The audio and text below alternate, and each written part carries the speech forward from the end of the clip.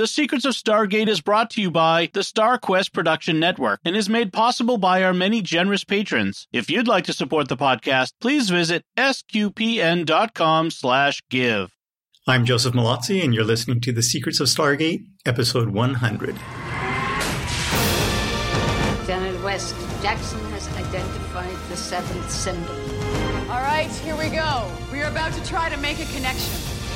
All we gotta do is bust out of here, commandeer the ship, and fly on home.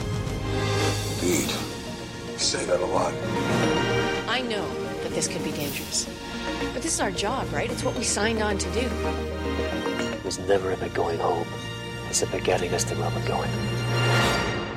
Hi, I'm Jack Barazzini, and you're listening to The Secrets of Stargate, where we talk about the hidden meanings and deeper layers found in the Stargate movies, TV series, and more. And joining me today are Father Corey Stika. Hi, Father. Howdy, Jack. And Lisa Jones. Hi, Lisa. Hey, Jack. And Victor Lambs. Hey, Victor. Hi, Jack. And also very excited to introduce Joseph Mallozzi joining us today. Thank you very much for coming on the show. We've really been looking forward to this. Oh, thanks for having me. Awesome. Yeah, he's a writer and producer on SG-1, Atlantis, and Universe, and his more recent work includes the Sci-Fi Channel series Dark Matter and Utopia Falls, which is currently airing on Hulu. Did you just want to tell us a little bit about yourself and just give our audience an introduction? Well, that was pretty much it. I mean, yeah. I mean, I was a writer producer on Stargate for 12 years, 17 seasons. And then from there, I went on to do my own show, Dark Matter, for Netflix and Sci-Fi for 3 seasons. And then I did a Friends show called Utopia Falls, as you mentioned, and that was recently on YouTube, on Hulu. And I am presently writing the development merry-go-round. So nice. Who knows what the future holds. Yeah. Nice. That's awesome. So, this is something I've been wanting to ask someone who's been involved with like the creative world. I don't know if you've been following like all the developments with AI art and Chat GPT and all these AI based tools that people have now. I have. What are your thoughts on how that will affect creativity? Because I know I've seen a lot of people saying that would be good for like developing concept art and stuff like that.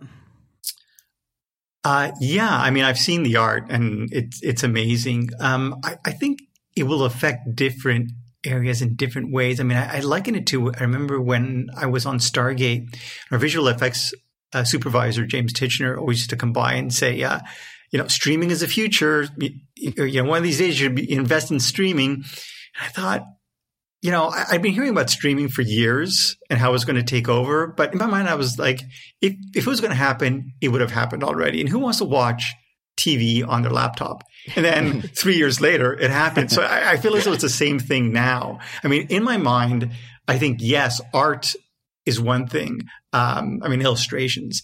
Writing is another. Specifically, a sense of humor is something that I think would be very difficult to capture for an AI.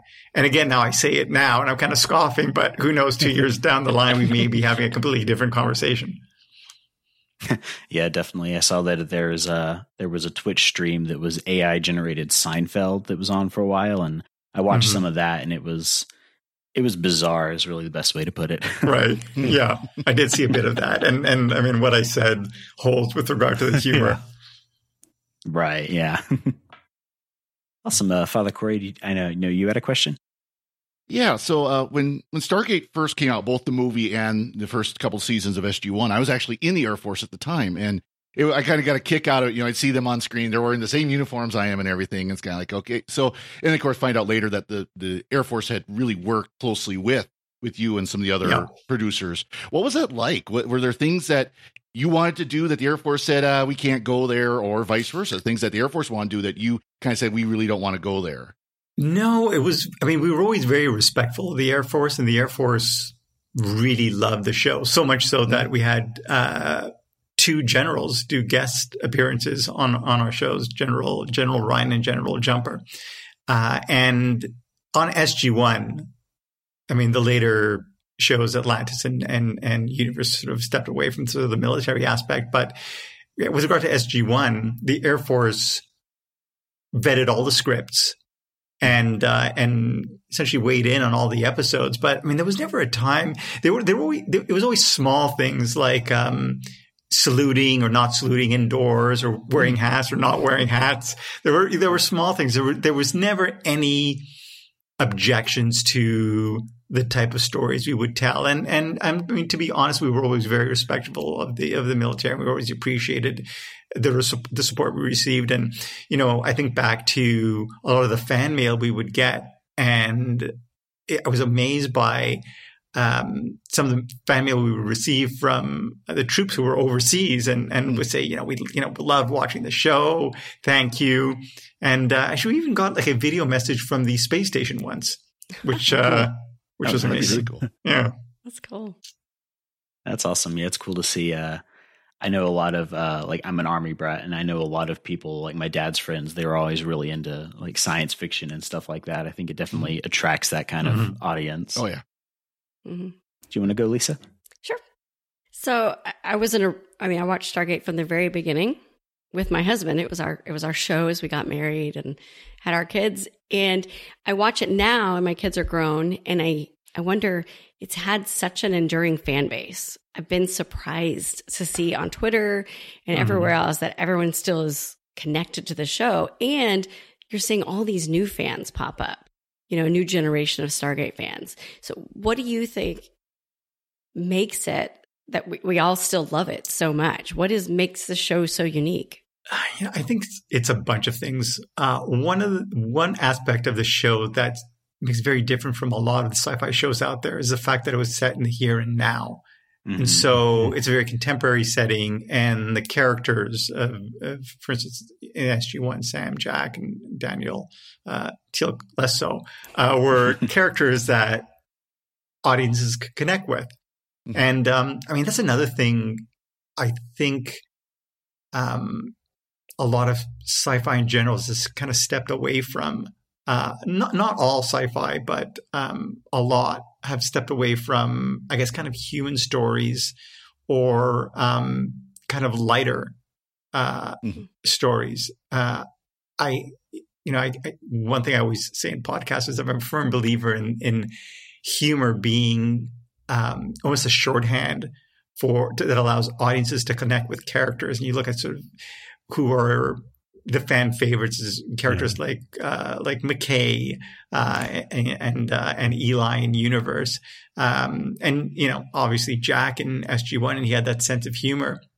And even though it had its comic moments, which I think allowed audiences to really connect with the characters, that didn't prevent us from going dark in many stories. And I think I would argue that those flashes of humor made those darker moments all the more dark, or all the more present when we did those types of stories. So, I mean, I think it really comes down to characters, and I think we're always fairly respectful to our audience.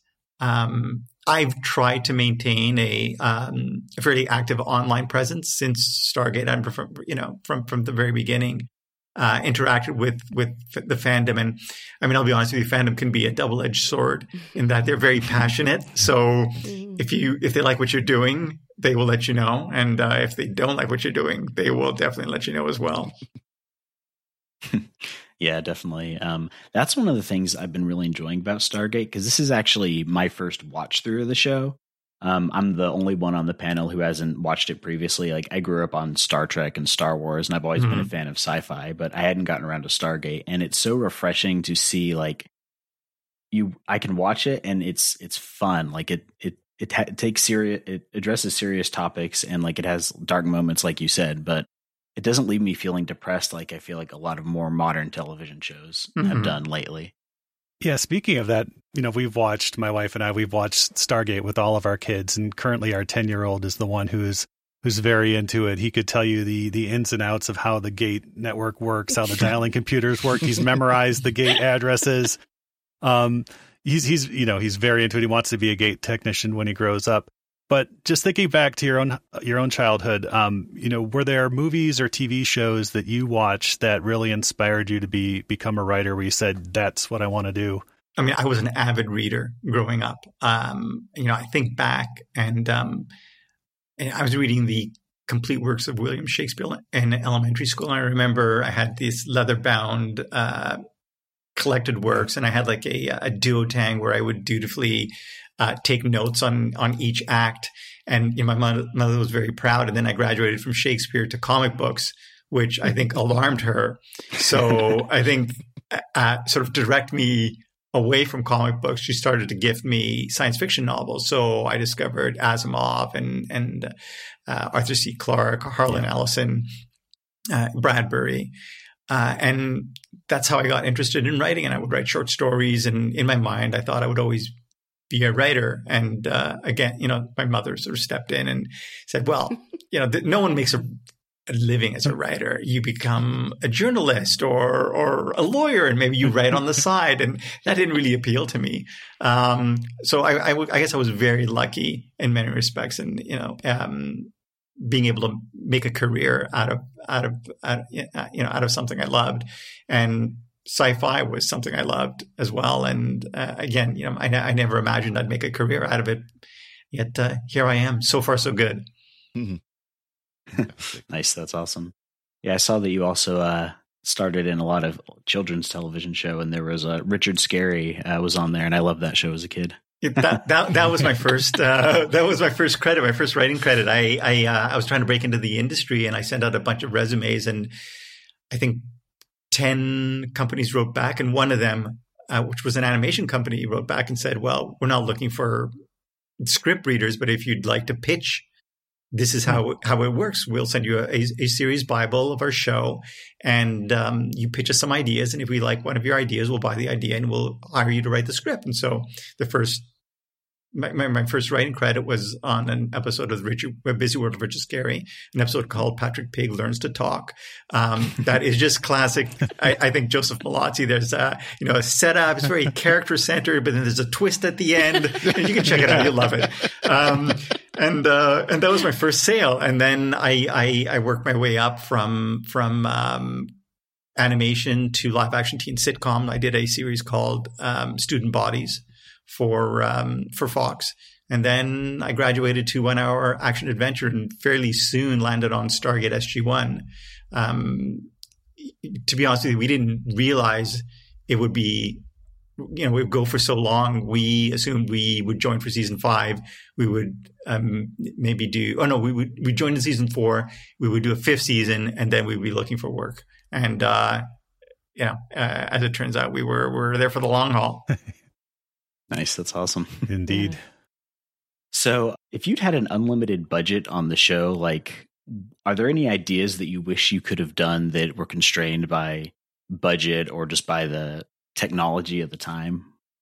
I mean, to be honest, no. In terms of stories, we pretty much got to tell whatever stories we wanted to tell. And I'll be honest, I mean, was it over 300, almost 350 episodes of television?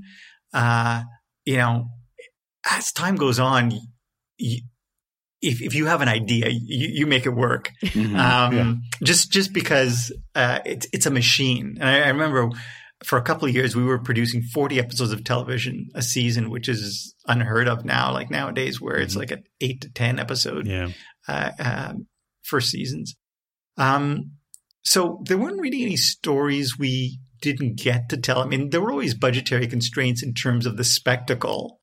Obviously everyone loves visual effects and we love the visual effects laden stories, but we always had to be very judicious and find ways to tell the smaller stories and, the messages in a bottle or the dreaded clip shows, that would help us pay for the later episodes. But we found that, a lot of the times those smaller episodes were the ones that fans ended up really responding to. Ripple effect is one, and window of opportunity is another. Even though, there was some off-world adventuring, it was a self-contained episode, but we leaned into the characters, we leaned into the humor, And surprisingly, that episode has, really stood the test of time. Simply insofar as the fandom is concerned, it always makes it the top of the fan favorite lists, which is amazing. It heartens me. Yeah, no, it's definitely one of our favorites. Yes. On the podcast here. Yeah. Well, if you guys like time loop episodes, I advise you to check out Dark Matter Season 3, Episode 4. So I knew I wanted to write a time loop episode for Dark Matter, and I struggled with it, and I ended up watching, I think, 36 separate time loop episodes of like whatever 36 different TV shows and various movies, Run Lola Run and Groundhog Day, and I distilled the formula. And then, one thing I always did on I love doing on Dark Matter is present kind of the sci-fi trope and then subvert audience expectations. So episode 304, All the Time in the World, check it out. So it's a perfect bookend to my career. Kind of started with Window of Opportunity and maybe almost ending with All the Time in the World. You mentioned Run Lola Run, and then you got to cast Franca Potente on Dark Matter, which was a treat to see her. Yeah. She was great, and that was a lot of fun. That was actually in response to the German broadcasters, because the just international sci-fi fans have always been so amazing, and it always it struck me as almost bizarre how these Stargate producers would go to LA to take meetings, and we'd say, "Oh, we worked on Stargate," and executives there would be like, "Oh, did that air in the U.S.?" Whereas if Christopher Judge is walking down the streets of Paris, even to this day, people will like run up to him, Monsieur Tilk, and it's just kind of a world of difference. So the international buyers or international broadcasters were very supportive of Dark Matter, and it's kind of a thank you. You ask, well, who would you like to see guest star on the show? And nice. It's awesome. So that is awesome. So I, as a priest, morality is a big issue in my life. It's something I'm concerned or interested in. And, that one thing I liked about the Stargate series is not afraid to talk about moral issues. That was something you would bring up. And as you mentioned, there are times where you had some very dark issues to deal with, but Stargate took a very different approach to like the morality of being involved in other cultures than say like Star Trek does. Star Trek, you got the Prime Directive, you got things like that. And there's kind of the running joke online about, the Prime Directive, we can't give them weapons. Stargate, here's a P-90, the anti-Prime Directive. Yes. Yeah, absolutely. Exactly. Were there issues that you wanted to kind of look at, maybe even consequences to that morality that the Stargate universe had? I'm just trying to remember if we did explore. In my mind, we did I was involved in maybe closer to 300 episodes. So in many ways, they're all a blur. I remember the specific episodes, but in terms of themes, I'm trying to think. I feel as though it would have been something that we would have looked to address in an episode or two.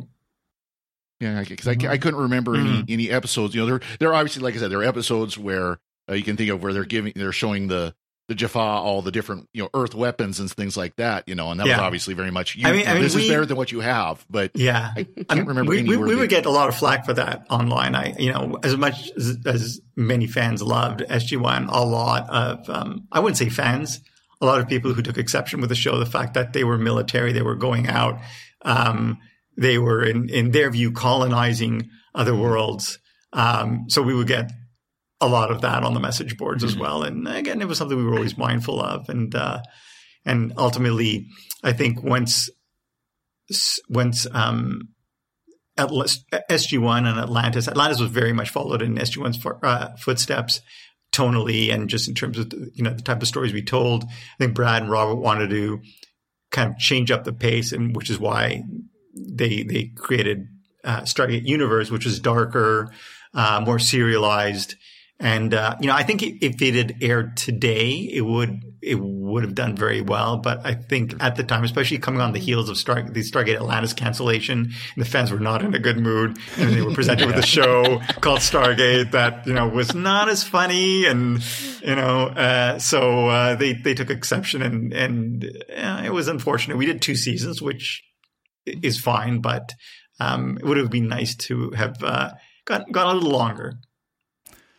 Do you think we can get back to funny like sci-fi, or something that where the characters do the right things and you can watch with your kids? And I'm trying. I for one am trying. So I've got a couple of pitches out there. But I mean, it's funny. I don't watch a lot of sci-fi television, just simply because when I'm in development. If I'm not writing or working on something, I feel guilty. And the only break I take is reading, because in my mind, I think reading is almost a type of research. I could be looking, this could be the next thing I read could be a book I'd be looking to adapt. Yeah. Whereas, I mean, sitting down and investing time in a television show, it's something I don't know. I can't reconcile. When I'm in development, when I'm in production, at that point, I know what needs to be done. At the end of the day, the work, whatever the script that needs to be written, the episode that needs to be produced, or edited, once that's done, then I know I have free time. And at that point, that's when I catch up on all my TV watching. But I don't know. There's so many Star Trek shows out there. I would imagine that at least one of them has a sense of humor. No, I don't know. I'm honest. I don't know. It's been trending that way, definitely. Yeah. And there's an animated one, Lower Decks, it's very much almost satire on Star Trek, and it's great. It's wonderful. There you go. All right, I'll to stop y'all from talking about Star Trek, I'll jump in. Oh, no. This is a running joke with them. So back in the day, and even now, and the guys give me a little grief for it, I've always been a Sam Jack shipper. I was one of those people. And I just wondered, I've seen your comments on Beneath the Surface and some of the others. How did y'all walk that fine line of their relationship? And my impression, I always thought y'all did a great job. I liked it, that it wasn't too much. It wasn't too, it's like just a little bit of tease to the fans, a little bit of, a nod, and then move on. And did you get a lot of grief for it? I mean, we did. I think I was fairly vocal. Like I said, I've always been fairly active online, and I was very vocal about the fact that I was actually a Sam Jack shipper, and if I could ship them, I would have. But and then I got flack from the anti-shippers. But it was kind of an easy decision for us because, from a military standpoint, that wouldn't have flown. And I think. We talked about the fact that the Air Force vetted all the scripts, and if something would have happened, that would have been very inappropriate, and they would have pushed back. And so it's just something it wasn't really possible for us to pursue, but there was always the opportunity to hint and like, for instance, there's that moment in Window of Opportunity where Jack essentially resigns and then dips her. So that there was a possibility of something more. And I think the only way it would have ultimately worked would be to have had Jack retire. And I don't think I'm speaking out of school when I say that in Brad's pilot for the new series, he actually wrote a pilot for a new series that he pitched to MGM and they liked, but they sent off to Amazon, and Amazon has gone dark, and I think they're talking to some other people. But it's pretty clear that Jack is retired, and he and Sam are an item. Yeah. So sadly, it's in a pilot that doesn't look like it's going to get produced. No, but it existed. But yes. Poor Daniel. Yeah. Victor is a Daniel Sam shipper. He's right there. He's not in the military. Daniel's like a sibling. It's funny because we'd always get the Sam Jack shippers, and then the anti-shippers who were actually Jack Daniel shippers. Yes. The Daniel Sam shippers, they were a rarity. To be honest with you. Yeah. There you go. All the signs are there. You just have to connect the dots.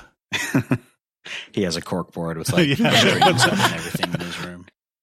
He touched her arm. Speaking of Jack and Daniel, I've kind of felt like they are representative of the two kind of almost opposing views of the Stargate program in the show. Like Daniel is the scientist coming in, and he's very much focused on the science and the knowledge of that. And then Jack's main focus is kind of what the primary stated mission is, which is finding technology to help Earth. And you see them clash a lot about that. Yeah. And so I really like that. Was that something that arose organically, or was that something that was planned?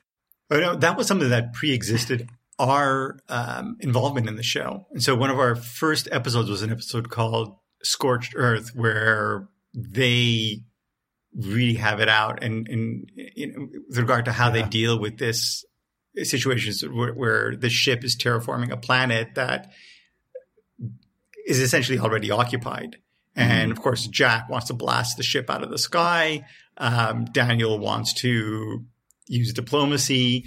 And, there's a point in the episode where Daniel is on the ship and Jack gives the order to blow it up. But the alien on board, I think his name is Lotan, overrides. Yeah. It's essentially, I guess, a happy ending. Well, it's got a really bittersweet ending in that sort of Lotan decides to shut down the terraforming. He's convinced to shut down, and the alien race he's caretaking essentially perishes. So it was, I was that? No, hang on. It was rewritten. No, yeah, sorry, you was rewritten? Yes, no, I'm thinking of the original version actually was kind of dark, where he actually shuts it down, and no, actually at the end, now that I think of it, that was our first episode, and I really hated the ending. That was, when you first, in that first season, as you're trying to capture the voices, the showrunners will always rewrite you to a certain extent. And so they rewrote the ending to the episode. And, I think about that. Now you're bringing me back, I'm flashing back to like really bad memories of, I did not like the ending. I forget how it ended. I think basically they ended up moving the people off the planet. And I was like, that is such an easy, why didn't anybody think of that from the very beginning? Yeah. And then Daniel found a planet for them in the database that they could live on, and they zipped off to there. Yeah. Oh my God. If I would have pitched that, I would never have landed on the show. Yeah. Speaking of pitches, so, there's a new generation. I think of my kids, they have stories to tell that they want to tell to, a larger audience. What sort of advice would you give to them? Is it, just read a lot, practice your writing in every way you can, send out pitches, grab a 8mm camera and make your movie? Well, I mean, there's so many ways to go about it, but I would say if you're looking to write, then write, read a lot, write even more, try to get in touch with people who work in the industry. I think Twitter is, as maddening as it can be, it's a great opportunity to connect with professionals and interact with them online. I got my foot in the door through animation, and I find, historically, it's always been easier to break into animation just because they do so much more of it, and they're always looking for new writers, and it allows you to get your foot into the door in the industry. It allows you to hone your craft, and allows you to get paid while you do it. And then hopefully make the transition from animation to live action, which is what we did. When I say we, I refer to my former writing partner and I, Paul Mully, from animation to live action teen sitcom to 1 hour action adventure. I mean, that's kind of a longer road, but I think back to something a friend of mine once said, that breaking into the business is like breaking out of prison. Everyone goes about it differently, because as soon as you found a way out, the authorities kind of seal up that escape tunnel, and so you got to find another way. But I think animation is a great way in, and then just in general, always have two great scripts. One original pilot that demonstrates your ability to create worlds and create characters, and then another spec script that specs an existing show that shows that you're able to capture the tone and the voices of a show that's already out there. Excellent advice. Nice. Yeah. I think you were saying this before the show, Victor, but didn't Dark Matter start as a graphic novel? I got my start in animation, writing animation. Then eventually I became a director of development at an animation studio, and I would come across these great original ideas. And whenever I pitched them to the executives, they'd be like, not really interested. But if I pitch them like the most banal book, they'd be like, that's great. And of course, that's great because it's an IP, it's an intellectual property, and it's in their mind a proven property. So I was very cognizant of that after I wrote the Dark Matter pilot. And I thought, okay, we could go out and we could try to pitch it, or I could reach out to a comic book company and establish it as an IP. And that's what I did. I reached out to Dark Horse Comics, and we ended up publishing what would be the first 2 episodes of Dark Matter as a 4-issue miniseries. And then Jay Firestone of Prodigy Pictures went out and he pitched the series with the comic book. And as I've often said, executives, when you pitch them, will imagine the worst possible execution of your vision. But having the comic book there as a visual aid, I think, helped a lot. And so he ended up selling the show, obviously with the pitch and the comic book. And we went into development, and they're like, well, okay, great. We want you to write the first, the pilot. And we're like, okay. And we sat on our hands for 2 weeks and then basically pulled the pilot out. And it was like, here you go. And they're like, great. This is just like the comic book. And, we went from there. Nice. That's awesome. I was going to ask actually something about Stargate Universe, but the series Stargate Universe and kind of the change in tone, because it is a much darker. And I'd heard it kind of described at the time, and you probably had too. Is basically Battlestar Galactica in the the Stargate Universe. But was that also kind of a conscious choice to look at again going back to kind of the moral issues that they're dealing with? They're in a completely different circumstance, a completely different situation. They're, cut off from Earth and everything. Was there kind of that conscious choice as well? Very much so. And, this would be a better question for Brad and Robert, who really created the series. But they wanted to do something different. And at the time, I don't even think they wanted to necessarily do a Stargate show. But everybody wanted a new Stargate show. So the show that they had envisioned became a Stargate series. And I think they kind of pitched it, and the networks were excited, and they were like, well, what do you call it? And I think they came up with the name on the spot. They were like, Stargate Universe. And they're like, that's great. And so Stargate Universe was born. But it was very dark.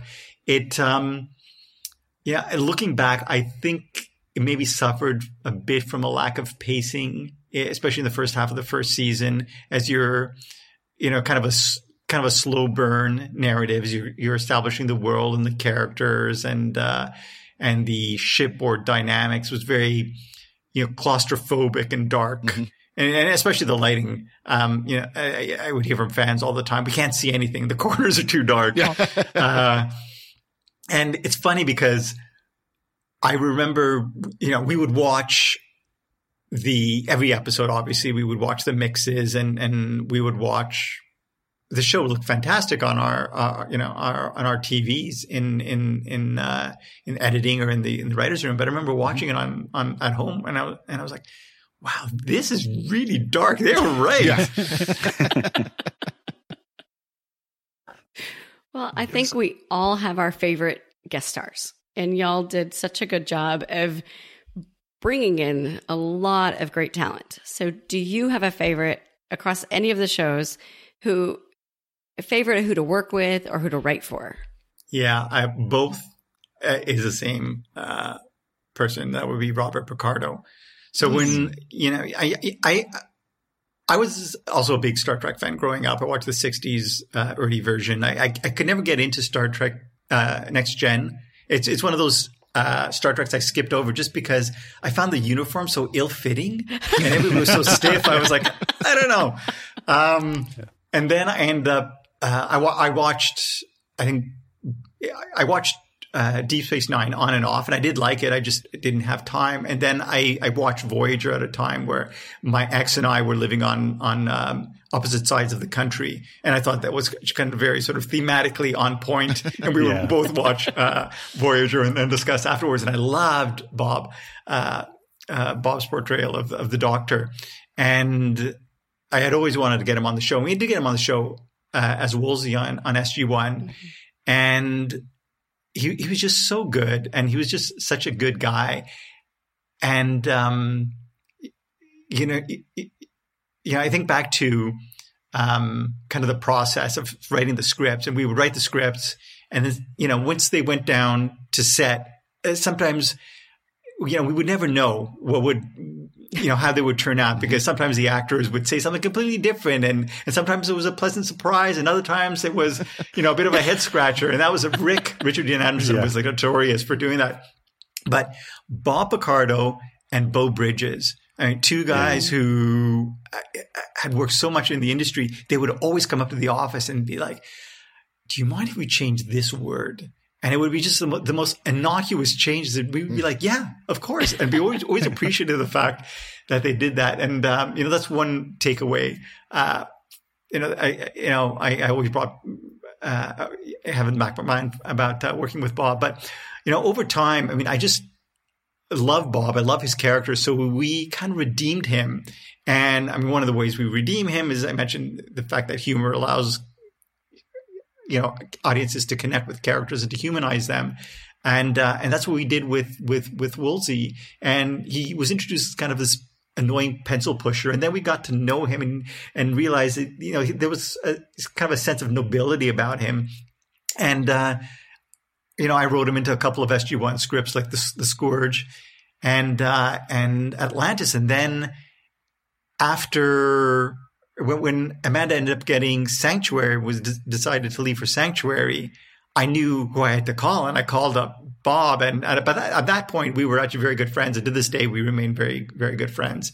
And I said, I want you to come in and do the show. And he was like, I don't know. I'm going to have to ask. He was married at the time. He's like, I'm going to have to ask my wife. And I was like, sure. And then he called me back. He's like, okay.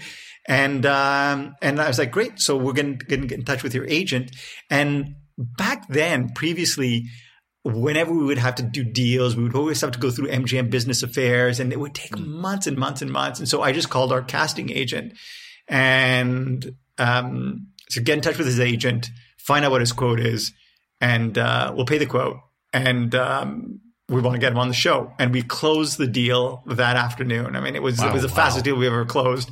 And then Bob was on Stargate Atlantis, and his character of Woolsey was the most fun to write for. And you could sort of chart his redemption from the early SG-1 to Atlantis, his first appearances at Atlantis, to that fifth season where, we take him from that pencil pusher to the commander of the Atlantis expedition, and just kind of those funny kind of warm moments. Like I remember writing that one scene where I could never figure out how those doors opens and close in that conference room. And so I kind of made a gag of it where basically everybody gets up and leaves, and he's the last one there. And he gets up to go, and then the doors close on him, and he's like trying to figure out how to open them.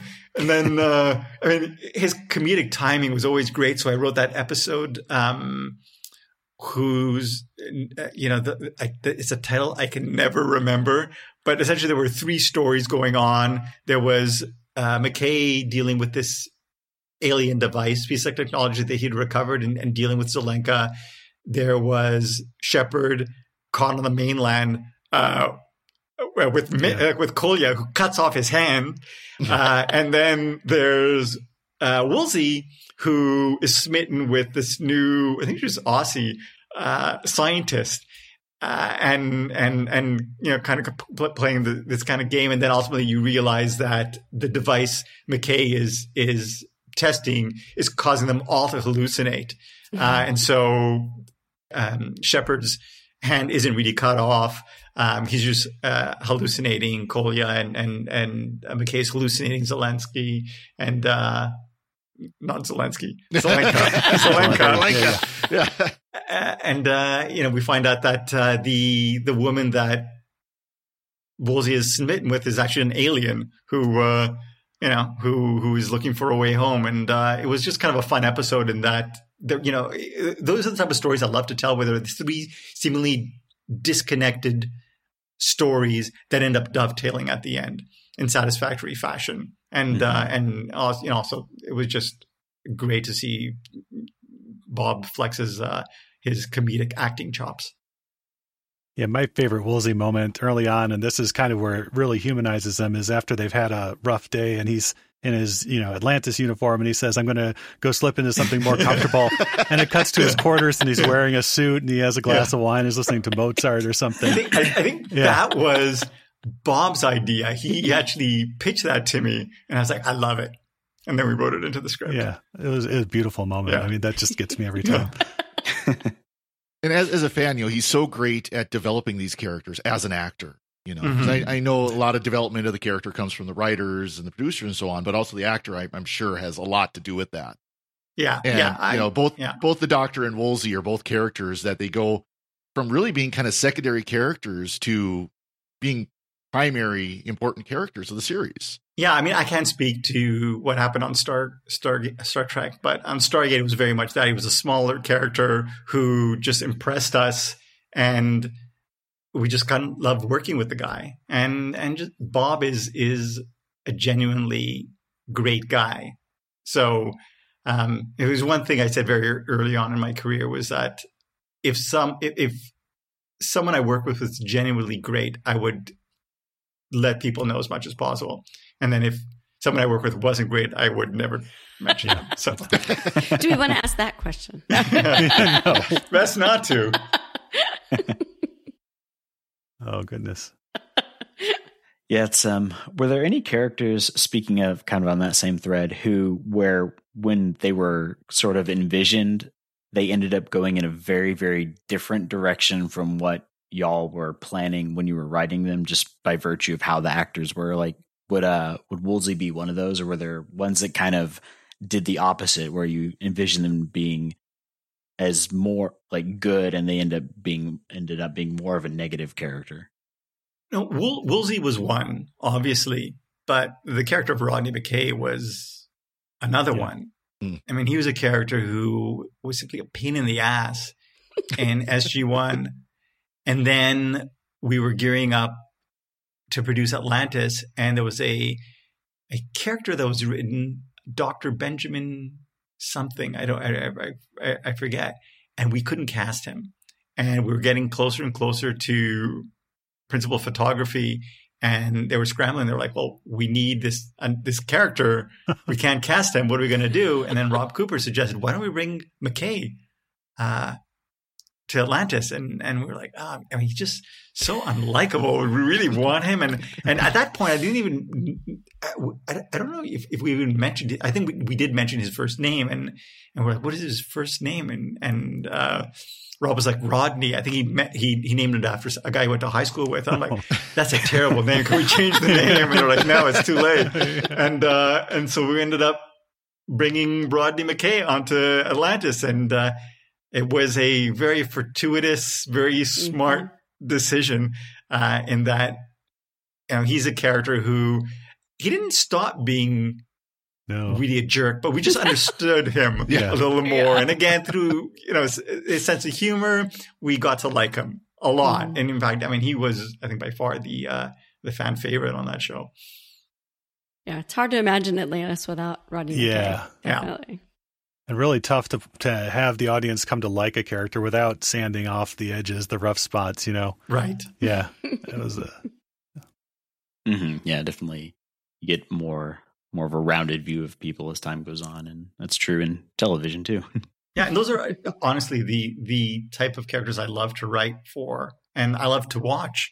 You know, the ones who aren't so black or white, or are the type of characters who you may hate in the beginning and end up loving, or vice versa, characters you love and then end up hating. Like, you know, I think back to like 2 shows that I love, The Shield and Breaking Bad, and they did the opposite. In The Shield, you're introduced to this, you know, bad cop called Vic Mackey who ends up shooting another cop in the pilot, and you hate this character, and then over time, you know, despite yourself, you begin to like him.